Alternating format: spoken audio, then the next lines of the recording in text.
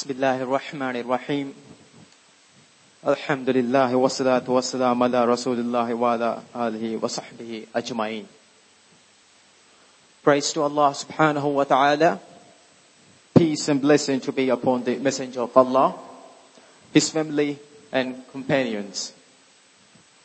My dear brothers and sisters, I, Ahmad Anush, welcome all of you for this historical event, which is named as the call with Islamic greetings. Assalamu alaikum wa rahmatullahi wa barakatuh.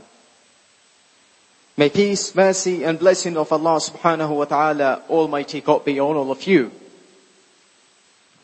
Brothers and sisters, what do you think this event, the call, is all about? Well, the call is an Islamic event organized by Jamiatul Salaf in association with a prominent Islamic scholar, Dr. Abu Amina Bilal Phillips. Tonight, Dr. Bilal Phillips will give a talk on a very important subject. So I hope you will be waiting for that moment. This whole event, the call, is the first of its kind. It's a type of Islamic event that is taking place in Maldivian soil for the first time, alhamdulillah. This is the first episode of the call, inshallah. The second episode of the call will be held tomorrow night here at 8:45. So hope you'll be here, you'll be present here. Brothers and sisters, I think it's time for now just to look at tonight's agenda. First item was introduction of historical event. I did that. I performed that. Next is a speech by Jamiatul Salaf General Secretary Muhammad Sobah about this event. After that, after the speech by Jamiatul Salaf General Secretary, a youngster or young child would give a speech. That's what I would like to say or call for that. A speech that is named as our call. That's what the young child will be delivering. And tonight's main item is the talk by Dr. Bilal Phillips. After that Q&A session on tonight's subject, that's what we have got on tonight's agenda. I would not tell the subject Dr. Bilal should be talking about. Hope that you'll be waiting for that moment. So now, I would like to call for Brother Muhammad Sobah, General Secretary of Jamiatul Salaf, to deliver a speech about this event. People may be wondering, why? What's the reason? Why the event is taking place? Why it's taking place in English? Why not in Divahi, our native language? There should be something behind that. Listen to the speech. General Secretary Muhammad Sobah. Brothers, so please come here.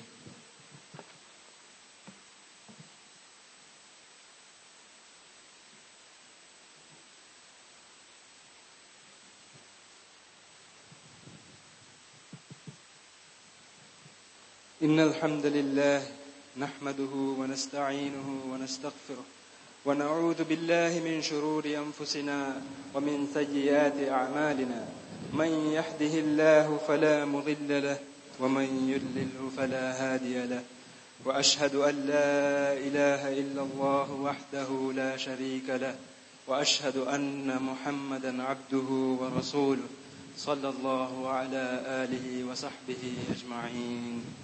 Amma ba'd. I welcome you all with the greetings of the people of paradise. Assalamu alaikum wa rahmatullahi wa barakatuh. Today, we're gathered here to witness this event, similar to which no other event had ever been recorded in the history of Maldives. Surely, this is not from us or not from ourselves. Indeed, this is a great blessing and mercy from Allah to the people of Maldives. Alhamdulillah, all praise be to Allah, who made this event a reality. It is with His blessing and mercy that we are gathered here in this noble gathering. First of all, I would like to thank Dr. Bilal Phillips for accepting our invitation to share some of his experience and knowledge with us here in this evening. Jazakallah khairan, Shaykh. Today, we mark the beginning of our long effort to bring internationally recognized speakers to our reach, to bring English-speaking scholars to address issues and challenges we face today, to offer brothers and sisters solutions, true solutions for their problems. We Jamiatul Salaf strive to deliver the true message of Islam to our brothers and sisters. This event is one such event constructed in a different form.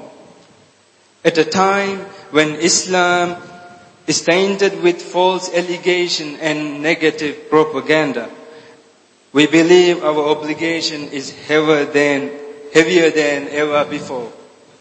We condemn all forms of violence and corruption. We condemn injustice and oppression. We call for peace and justice.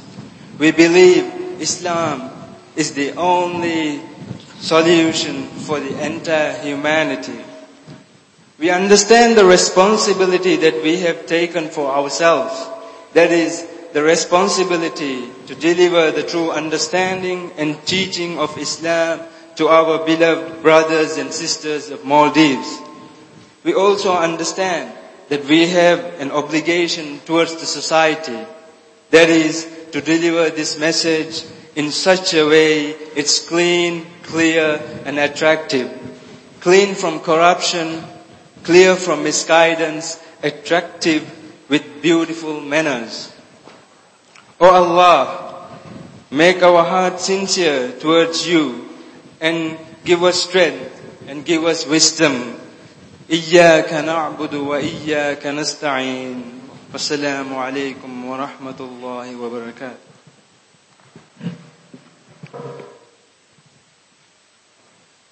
Alhamdulillah. I think the young children or the young people in a society can be no more stable than the foundation or individual family units upon which it rests. There's no doubt about that. Our government, our institutions, our schools, indeed our way of life are dependent on healthy marriages and loyalty to the vulnerable little children around our feet. Surely children expect something. What is it?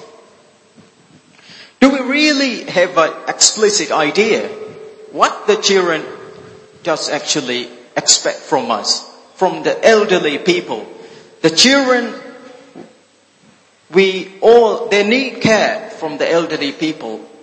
They need the guidance from the schools. They need the guidance from the different institutions. They need guidance from their parents. And one main important thing you have to consider is that they need the right guidance. That's for sure. Unless they got the right guidance, it's really difficult to follow the right path, surely. So please listen to I would like to say a short speech by a youngster. The speech is named as Our Call. It's by Ibn Simao, so I would like Ibn Simao to come on stage. Ibn Simao.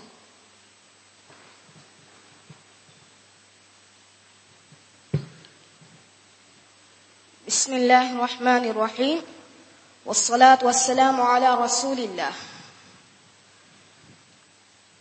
O people, lend me an attentive ear, for what I am going to speak tonight is what concerns each child born today, each youngster who is looking upon his future, each parent who is worried about their children, and each leader who is responsible for the people under him. Oh parents, know that you have to stand before Allah one day. We follow your footsteps and guidance.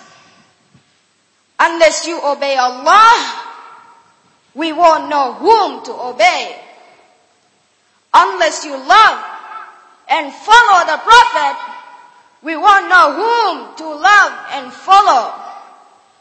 Unless you give us proper guidance, we'll be left alone. Oh moms and dads, give us love and caring and guide us according to the truth. That is the book of Allah and the ways of the messenger. Oh my dear brothers and sisters, don't be deceived by those who call for evil. They will destroy your life. Take as friends who fear Allah, and take not as friends those who spread mischief. Oh our beloved teachers, we spend most of our life with you. Be a good example for us. We love you deep within our hearts. Teach us. All leaders of our nation, as the Prophet ﷺ said, every shepherd is responsible for his flock. So know that you have to stand before Allah and you will be questioned about your flock. So spread justice and suppress corruption. The Quran is the solution for all our problems today and until the last day. So implement His commandment and avoid what He has forbidden. All leaders, create a better environment for us. An environment where we can learn and experience good things in life. A safer environment where we can play and enjoy, where we can find people whom we love, who loves us and protects us from those who intend to harm us. O nation, wake up! Let's hold tight to the rope of Allah so that we will not be deviated. We believe in Allah and His messenger. And we believe that the solution for everything is in the book of Allah and the authentic hadith. O Allah, be a witness that I have conveyed this message in this noble gathering. Assalamu alaikum wa rahmatullahi wa barakatuh.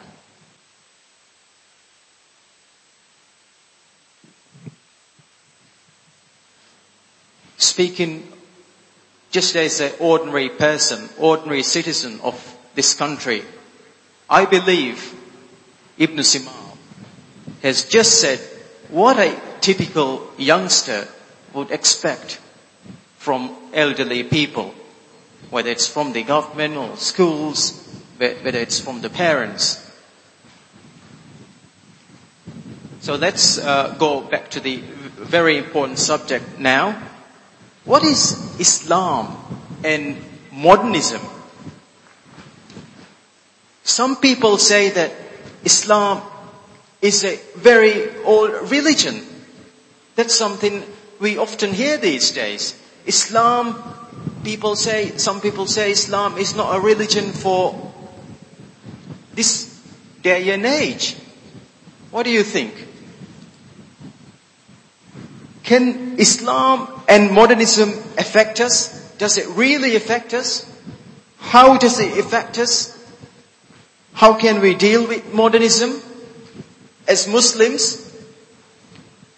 Before I call Dr. Bilal Phillips to do his talk on Islam and modernism, I would like to give a brief introduction about Dr. Bilal Phillips. Dr. Abu Amina Bilal Phillips is a Jamaican-Canadian Islamic scholar who converted to Islam in the early 70s after journeying from Christianity to communism Shortly after his reversion to Islam, he embarked on another journey to the other side of the world seeking Islamic knowledge, which took him to Saudi Arabia, which he completed a BA in Medina, an MA in Riyadh, then to the University of Wales, UK, where he completed a PhD in Islamic theology in the early 90s. After graduation, Dr. Bilal Phillips became a teacher of Islamic studies for 10 years in an Islamic high school, Manarat, Riyadh, and a lecturer of Arabic and Islamic studies in the American University in Dubai, UAE, for another 10 years' time. During these 10 years in the UAE, he also founded the Islamic Information Center in Dubai, and during his subsequent 6 years in Qatar, he was the Islamic consultant for the Islamic Information Wing of EED charity in Doha, and founder of the Islamic Studies Academy. Brothers and sisters,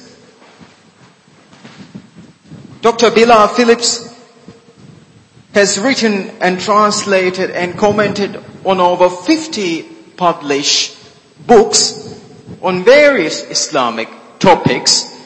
He has also edited and published the 56-book Iman reading series for children and presented Islamic programs for a number of years on Riyadh Channel 2 TV, Sharjah TV for 10 years, as well as Peace TV. Peace TV is quite known for the Maldivian people. We often see, I believe, Peace TV. Many people are quite interested in Peace TV. They often watch. And also Huda TV, Islamic Channel, UK, and the Dean Show, Chicago, USA. In 2000, Dr. Bilal founded Islamic Online University, offering free courses to over 8,000 registered students from over 120 different countries worldwide. He is also the founder and former head of the Islamic Studies Department of Preston University. That was on 2002. Ajman, UAE, the founder and head of the Islamic Studies Academy in 2007. Doha, Qatar, the current founder and head of the English Medium Islamic Studies Department of Knowledge, International University, Riyadh, and head of the College of Dawah Islamic Culture, English Section 2009, Modernism, Islamic University, Sudan. Most recently, Dr. Bilal is the director of PREF, Professional Education and Research Foundation, and supervising director of Preston International College and Al-Fajr International School in Chennai, India. So I believe that's a very brief introduction about Dr. Bilal Phillips. So Dr. Bilal Phillips, after a very short moment, would be given a speech about Islam and modernism. Is Islam a religion that's for just 1,400 years ago? Can we believe in that? Or is just that's a complete false lie who the people against Islam are spreading? And many answers to this topic, Islam and modernism. And very important subject, my dear brothers and sisters. After the speech or talk by Dr. Bilal Phillips, there will be a question and answer session. So please feel free to ask any questions whatsoever relating to that topic. We believe Maldivian people will be taking the advantage, I would like to say that, would be taking advantage of these kinds of meetings and gatherings. May Allah subhanahu wa ta'ala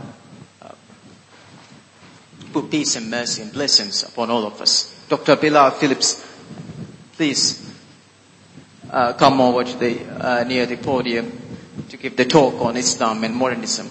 Dr. Bilal Phillips.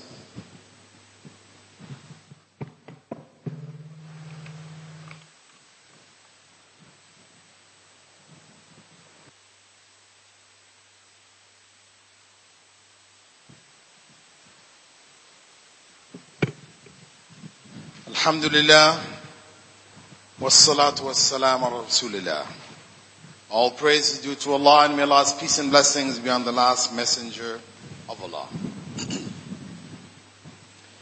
Islam and modernism is a topic which I hear repeated in many parts of the world today. It is a topic which the Western media has promoted or raised issues about, questioning, in fact, is Islam outdated? This is what is at the root of the issues of Islam and modernism. Before going in to look at the essence of this issue, it is important for us to understand what actually is the meaning of modernism. Since we hear this term used so often, modernism, as defined in Wikipedia,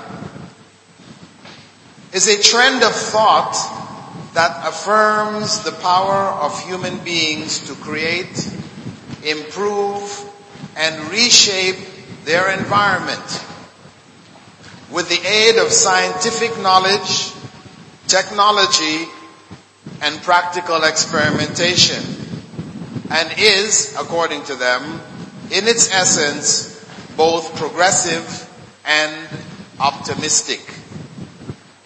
It is the power of human beings to create, improve, and reshape their environment. How? With the aid of scientific knowledge, technology, and practical experimentation. In other words, there is no place for religious knowledge. Religious knowledge has no place in that formula. Therefore, whoever tries to promote anything on the basis of religious knowledge would then be backwards, unprogressive, and pessimistic. The complete opposite of what modernism claims for itself. Why did they go there? Why did they take this position? Well, when they look at their own systems, when the West looks at the best of its systems, the American Constitution, for example, which was written back in the 18th century by the best minds, most enlightened minds of that age, where they tried to establish principles of justice, brotherhood, equality, etc. In the middle of that Constitution, Article 1, Section 2, Paragraph 3, is the statement that black people, non-white people, would be considered equivalent to 3/5 of a white man. This is the Constitution of the United States of America. The 3/5 compromise. So, of course, with the civil rights movement and other changes which took place, this article was amended. So I'm not saying that it's in force today, but they saw a need to amend that Constitution because it contained in it injustice. Racism was an integral part of that early Constitution. So in that Constitution, when the 3/5 compromise was added, that was 222 years ago. So if there was a need to make such radical changes after 200 years, surely a constitution or a system which was brought about by, in their view, human beings 1,400 years ago, that must need even more change. It can't possibly stand as it is. So when they look at the Magna Carta, this is the expression of democracy and justice, etc. in the UK, or the French Revolution, the documents that they wrote, or other changes which took place, they look back and say all of these efforts of human beings had to be changed. Therefore, Islam, in their view, no different, because they look at it as not a revealed religion, not something revealed by God, but something that Muhammad sallallahu alaihi wasallam made up in the 6th century. So, that is what is at the root of this call for modernism. In other words, systems should change with the times. Systems should change with the times. Otherwise, they become outmoded. So in the same way, for us to use transportation methods which were used 100 years ago in the Maldives, for example, how people got around 100 years ago, if we were to use those methods today, it would not be effective. It would be backwards. We would lose a lot of time, we'd lose a lot of energy. So, modern means of transportation, that's the only way to go. That is progressive. However, all of this is based, as I said, on the belief that Islam is a human product. So what has happened today is that we have modern trends. 3 major trends. The first is that Islam is irrelevant amongst Muslims. Those who have accepted that Islam, in fact, is irrelevant. Just as among Christians, among Jews and others, there arose among them those who rejected religion in its entirety.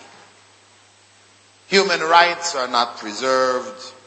Oppression of women is widespread. Therefore, Islam is irrelevant today.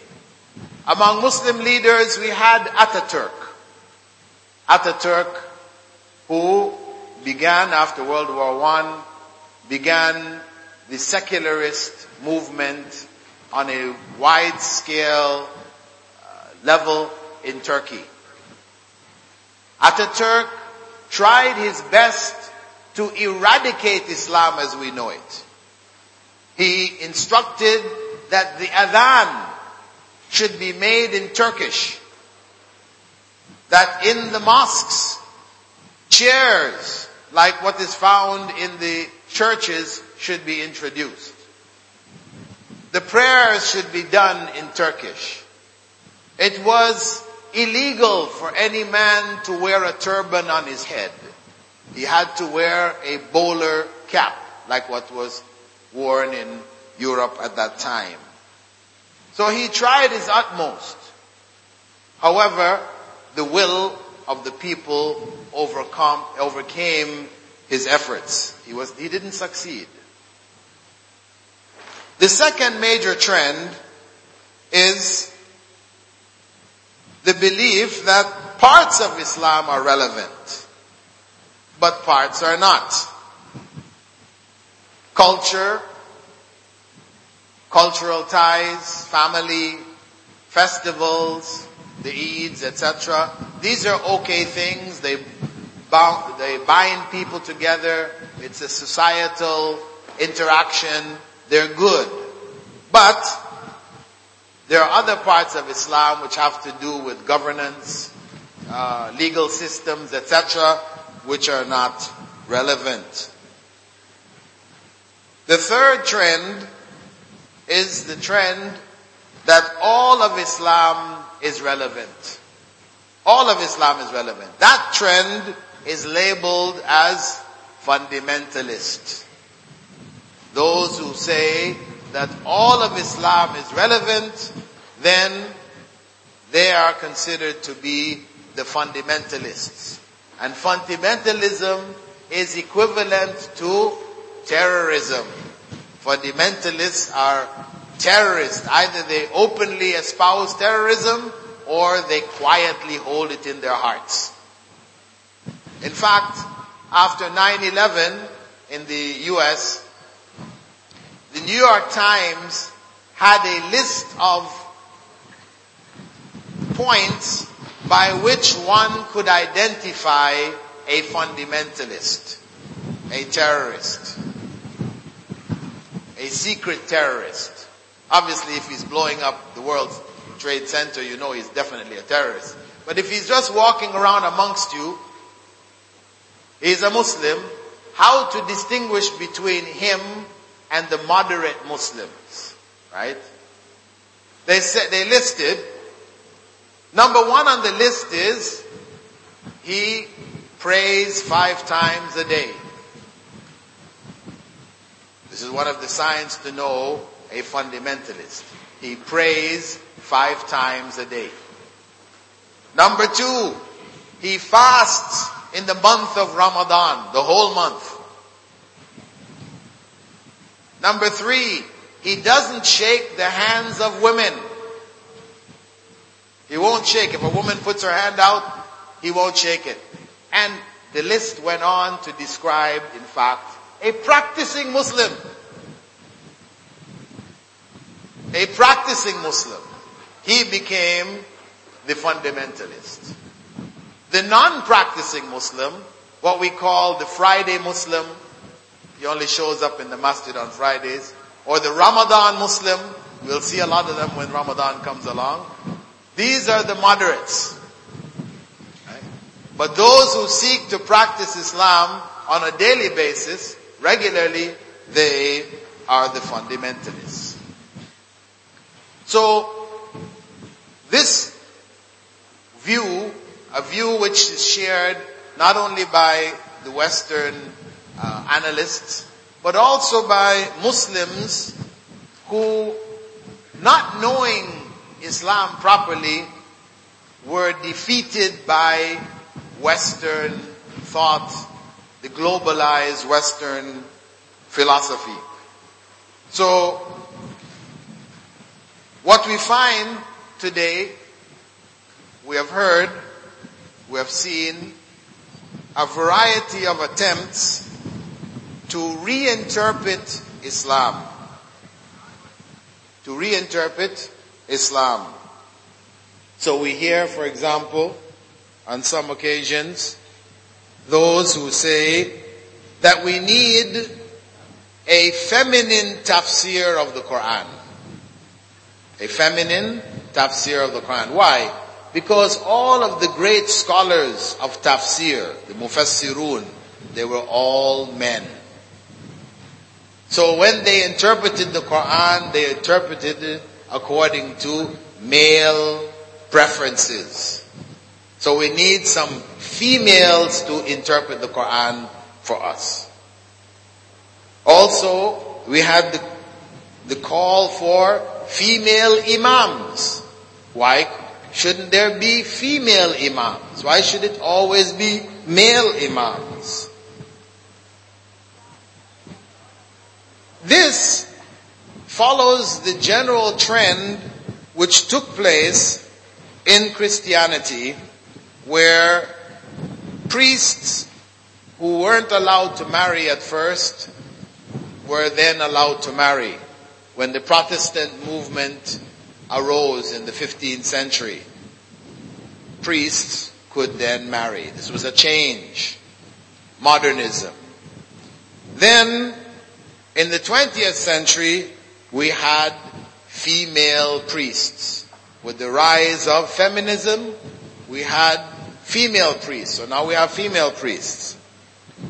And eventually, we even have homosexual priests. This is the latest trend. We now have homosexual priests who perform homosexual marriages. Men can marry men, women can marry women, and be good Christians, no problem. These are obvious corruptions. Sometimes the modernist movement is for the better.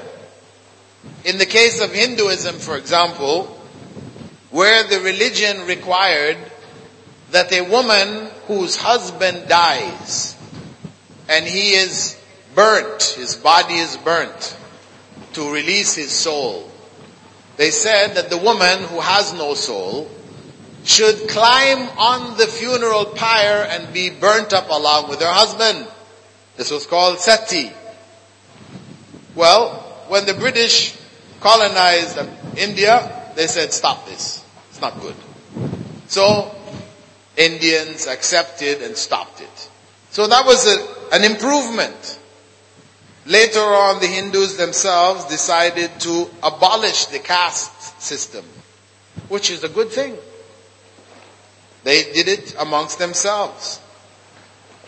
However, some of the modernist trends, like what happened to Christianity, are evil. For example, starting west, the practice of decriminalizing adultery and fornication, this is an evil turn. This is a new approach. It is modernist and it is evil because it creates forces which would destroy the families, break up homes, and cause the root of the society to crumble. And once you decriminalize adultery and fornication, and how did they do it? They did it following the same principle that we mentioned earlier, using their scientific knowledge and technology and their practical experimentation.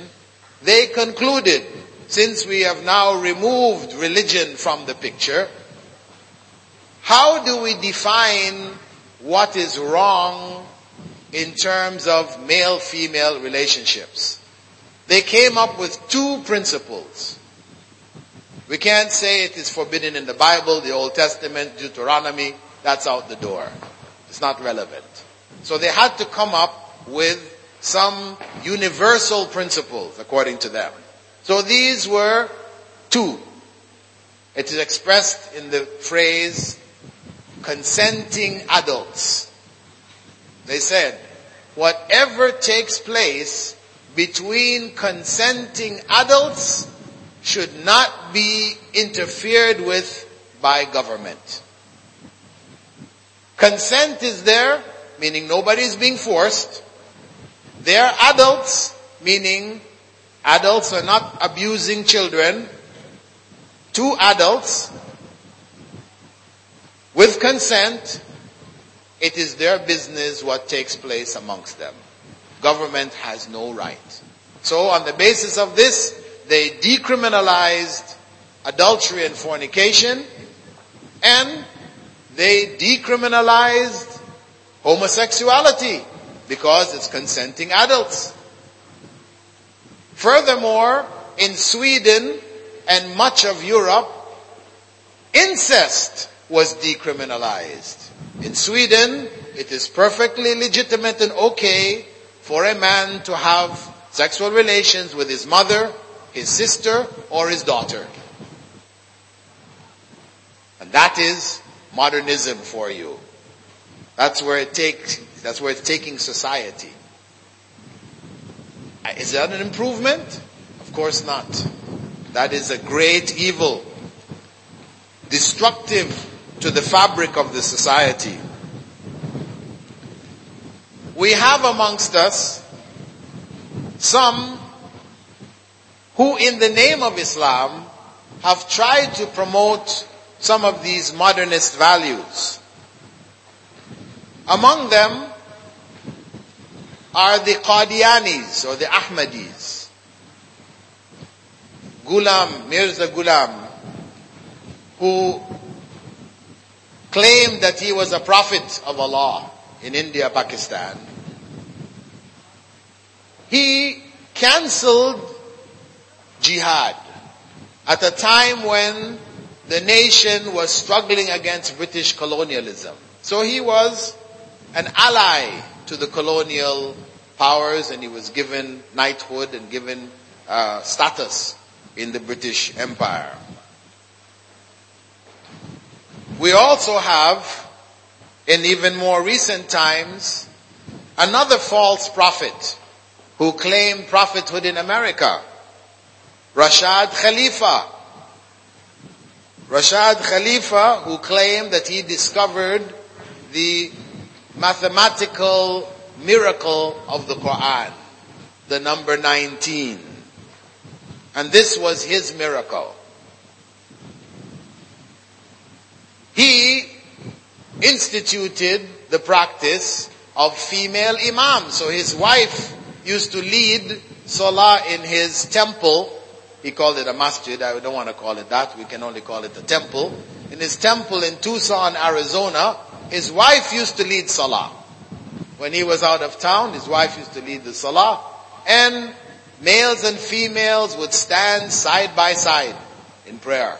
Not women in the back, because that is backwards. We need to be more progressive. So women would stand side by side with the men. And hijab, forget it, not needed. That was ancient. We are in modern times. It's enough for a woman to wear what is considered moderate. Of course, moderate and modest in American context is a miniskirt. So he promoted prophethood for himself and actually ended up attacking both the Quran and the Sunnah. After denying the Sunnah altogether, he then attacked the Quran, claiming that there are some verses in the Quran which are false. And in order to even support his claims of his 19 miracle, he went to the text of the Quran and changed it. And this you can see in their translation of the Quran. The translation by Rashad Khalifa. If you go to Surah Al-Qalam, at the beginning of Surah Al-Qalam, you find the letter Noon. وَالْقَلَمِ وَمَا يَسْتُرُونَ. Okay, it begins with the letter Noon.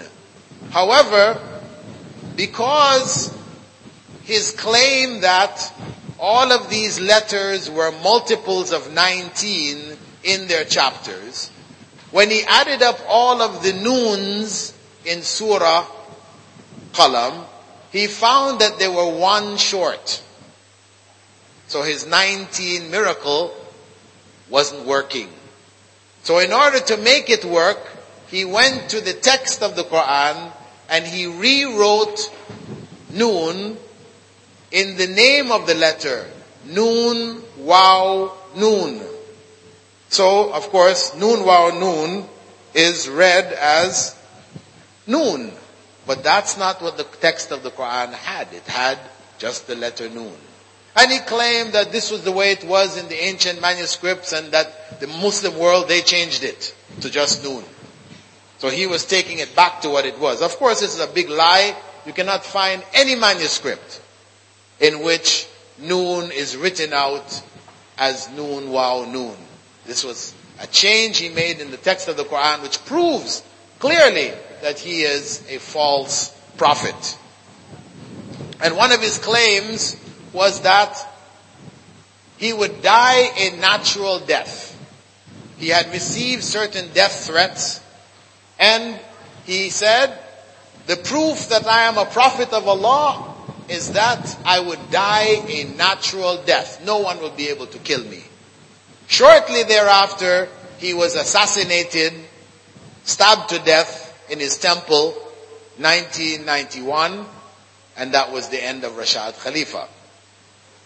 However, some of his followers, some of them left realizing that in fact he was a false prophet. Others continued, set up a website on the internet which they called Submitters International. So that is the new name that the Rashadites go under today. And they continue to promote their false teachings of the false prophet under the heading of Submitters International. Submitters meaning from submission, Islam, submission, etc.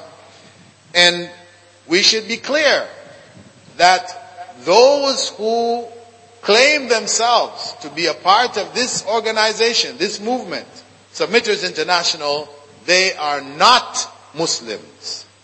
As the Qadianis are not Muslims because they believe in a false prophet, another prophet after Muhammad sallallahu alaihi wasallam, the Submitters International are not Muslims.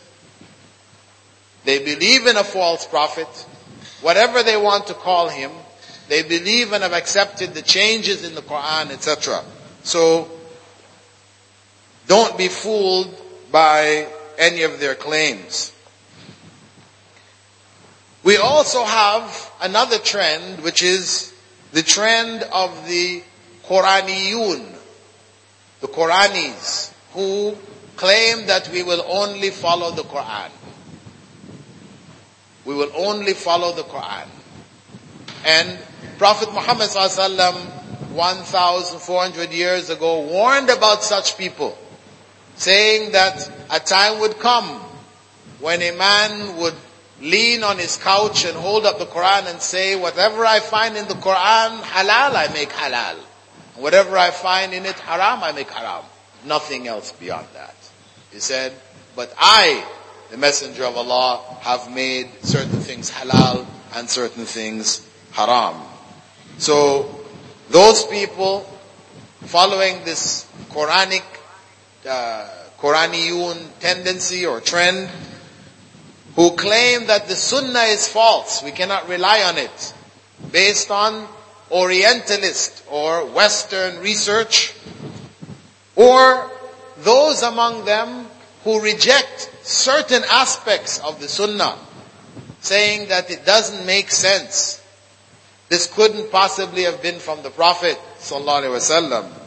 Both of these trends are dangerous trends. One is gone into disbelief, that is those who deny the Sunnah altogether, and the other one is bordering on disbelief by denying parts of the Sunnah which they don't like and affirming parts of the Sunnah which they like. The example that they commonly give in defense of this practice is the hadith of the fly. What is the hadith of the fly? The hadith of the fly is a hadith in Sahih Muslim, Sahih Bukhari, our most authentic text of the Sunnah, in which the Prophet ﷺ said, if a fly falls in your drink, dunk him in and throw him out and take your drink. Because under one wing of the fly is disease and under the other wing is cure. Disease and cure. So the modernist says, we are doctors, or we know doctors, and all the doctors say that the fly only brings disease. That's all we know from the fly, is disease. So this business about under one wing is disease and under one wing is cure, this is nonsense. The Prophet could not possibly have said it. This is the logic that they bring. They want to reject this hadith because it goes against their logic. Not stopping to think that, imagine, 1,400 years ago, the Prophet ﷺ identified the fly as a source of disease. Only recently did Western science come to that conclusion, that the fly carries disease. But the Prophet ﷺ identified that 1,400 years ago. That part just missed them altogether. The second part, that in the fly there is a cure. This is not something unusual. Think about the snake, the poisonous snake. He carries with him poison that can kill you. And guess what? He also carries the cure for the poison. If he didn't have the cure for the poison, the first time he bit anything, he would kill himself. He has the cure for the poison. So the antidote for snake poison is taken from the snake itself. The snake has both the disease and the cure. And there are many other examples of that in nature, in the plants as well as the animal kingdom. So, what is the problem? Since you can't find a cure in the fly, does that mean there is no cure? No. It just means you don't know of any cure. That's all you can say. I don't know of any cure. You can't say there is no cure. Because we have too many examples. The same one I just mentioned about poison, snake poison.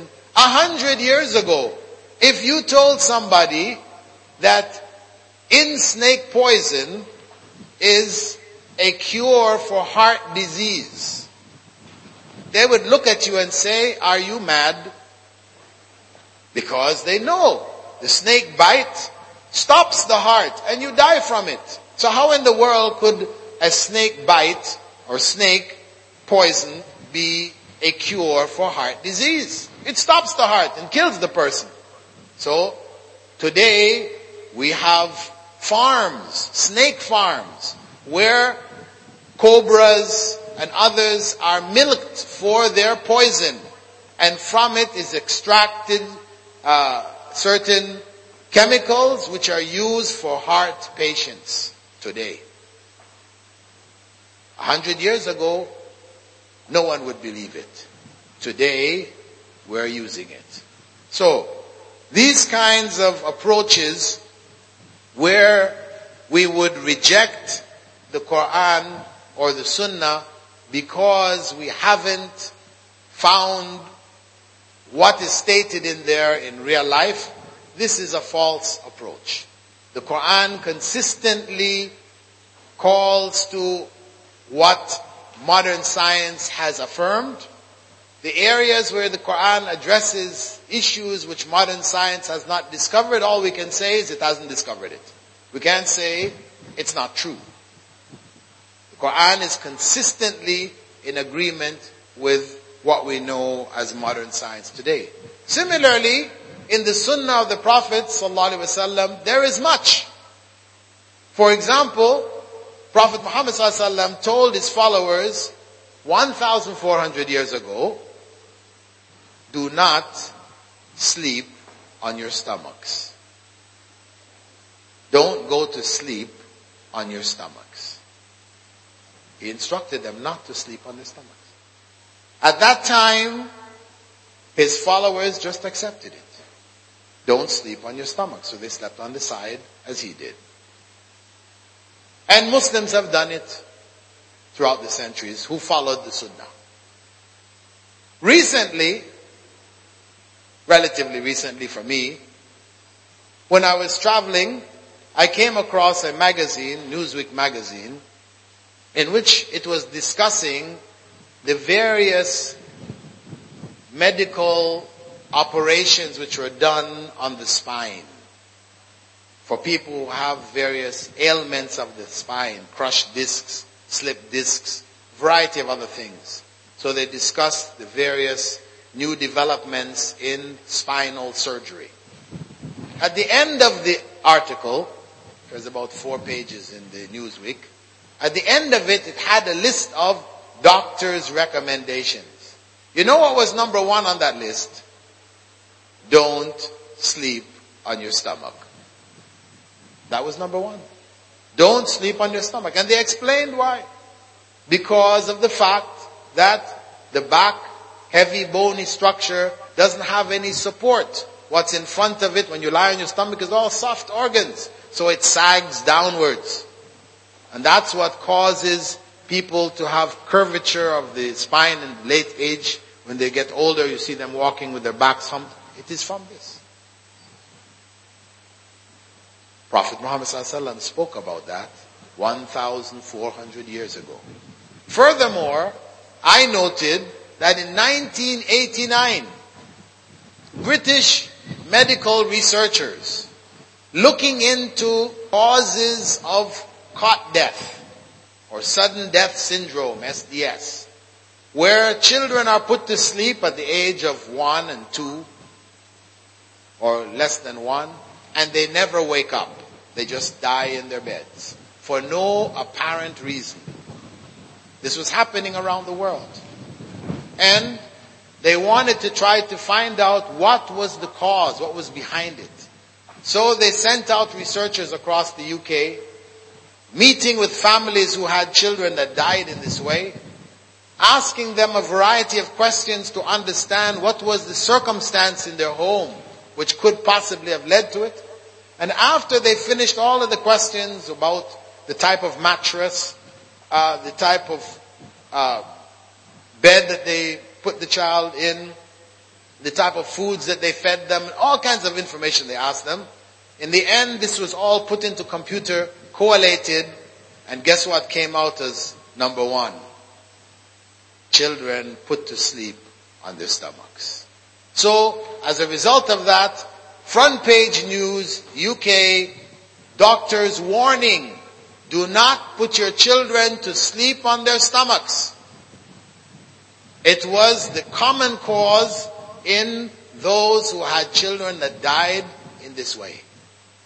And 9 years later, in 1998, when they did a further survey, they found that over 70% cot death had dropped by over 70%. This information, of course, went worldwide. And the common practice of putting children to sleep on their stomachs, putting them to rest on their stomachs because they had colic, etc. Nurses are doing that normally. This had to be revised. But Prophet Muhammad ﷺ warned about it 1,400 years ago. So, coming back to Islam. Is Islam outmoded, outdated? Can it not adapt to the times? One who doesn't understand Islam would say such a thing. That statement is a clear indication of one's ignorance of Islam and how Islamic law functions. Because we have in Islam 2 sources of law. One source we call the Sharia, and the other source we call fiqh. Normally these are both translated as Islamic law. So people don't understand that there in fact is a difference between the two. Fiqh and Sharia are related, but they're not one and the same. Sharia is revelation from Allah. The laws which were revealed directly from God. Those laws came either in the Quran or in the Sunnah. In the Sunnah, in the Hadith, in the statements, the actions, the approvals of Prophet Muhammad ﷺ. These were the 2 sources of revelation. That is the Sharia. And that revelation will never change. The laws which come from there will never change. They're fixed. However, at the same time, there is fiqh. When we try to apply those laws today tomorrow, yesterday, we apply them based on the knowledge that we have of our given circumstances. We use our reasoning and we deduce from the Sharia principles which we then apply in our given time, place. However, our information may change. So, if the information changes, then the laws we have deduced by fiqh, by understanding, these have to change. They don't remain the same as the laws of the Sharia, the revealed laws. This is the point. Where Islam has a fixed foundation and it has a flexible superstructure which can mold with the times and according to the information and the need of the people in given places at given circumstances. For example, to illustrate this change, smoking tobacco, when it first reached the Ottoman Empire in the 16th century, Muslim scholars had to analyze it and put a ruling on it, because according to Islamic law, there is a ruling for everything. Either that thing is wajib or fard, you must do it, or it is mustahab, also called sunnah, meaning it's recommended for you to do it, or it is mubah, neutral, do it, don't do it, no problem. Or it is makruh, something disliked, it's better you didn't do it. Or it is haram, forbidden. Everything, every thought, every action will fall into one of these 5 categories. So, the scholars in the Ottoman Empire, when they looked at tobacco and its effects, and know that it was the Ottomans who devised the cigarette rolled in paper, when they analyzed the effects, they concluded that it was makruh, disliked. Better you didn't do it, but if you did it, there was no sin. Why did they come to it as being makruh? Why didn't they just say it was mubah? No problem, do it or not do it. Well, when they look back in the Sharia to find out what is the ruling on substances which cause bad breath, because this was the noted results of smoking that they could see. You smoke cigarettes, you develop the smoker's breath, right? Which is not a pleasant breath. So the West has developed all kinds of sprays, people spray in their mouths to kind of cloud and hide this smoker's breath. So, they looked into the Sharia to see what was the ruling concerning substances which cause bad breath. And they found there a statement from Rasulullah sallallahu alaihi wasallam in which he said, any one of you who eats raw garlic or raw onions should not come to our mosques. Why? Because at the end of the prayer, we turn to each other saying, Salam alaikum wa rahmatullah. And of course, a person who has eaten garlic or onions, it will be very offensive, painful, harmful. So, they're told, stay home. So since staying home means they will be deprived of the additional blessings that one gets from praying in the mosque, in jama'ah, with the congregation, then they said this is makruh. However, in 1979, when the Surgeon General of the United States of America announced to America and the world that it had been conclusively shown, proven, that smoking causes cancer. And cancer, of course, we know, causes death.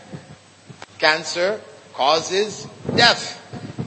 So, at this point, when that announcement was made, then Muslim scholars who were not fanatical but who understood the fiqh, they went back and extracted from the Sharia a new ruling. The ruling on substances which cause death. And the ruling is haram. As Allah said, وَلَا تَقْتُلُوا أَنفُسَكُمْ. Do not kill yourselves. And the Prophet ﷺ had said, whoever kills himself will find himself repeating that act eternally in hell. So, smoking, the ruling now shifted from makruh, disliked, to haram. That is the true ruling concerning smoking. Of course, you still have some people who say, no, it's makruh. Why? He's smoking. He's going to defend it as makruh. He wants to justify his act. But reality is, it is haram. So, what we see here is that Islam is good, effective, progressive, and useful to all peoples, in all places, at all times. That is the bottom line. There is nothing backwards about Islam. Sure, some people might say, you cut off people's hands if they steal. In fact, there's a website on the internet dedicated to the hand, in which they show the hand and how it works, how the sinews and the muscles and the bones all work together to a miraculous thing. And at the end of the presentation on the website it says, and Muslims hack it off. They would destroy this miracle from God.